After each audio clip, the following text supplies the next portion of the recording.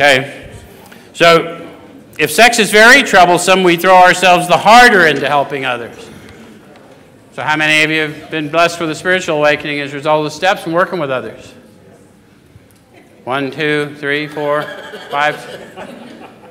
Those are the ones with sex problems. It really was that low a number. Right? Okay.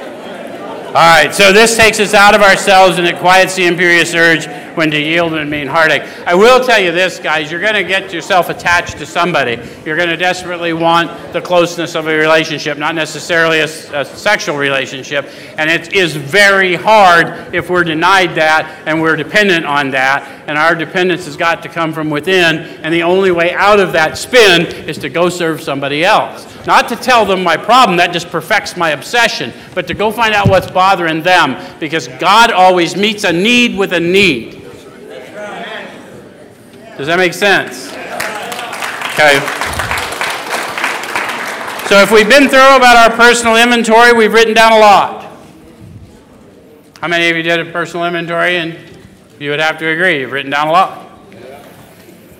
We've listed and analyzed our resentments, and we've begun to comprehend their futility and their fatality.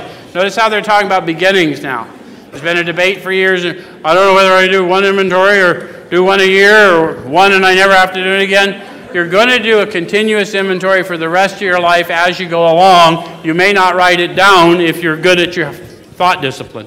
But if you get stuck, you're going to write it down and you're going to go back to this same format. There's no argument. It's just a manner of living. Does that make sense? That's why I'm getting taught all these tools to discuss with another.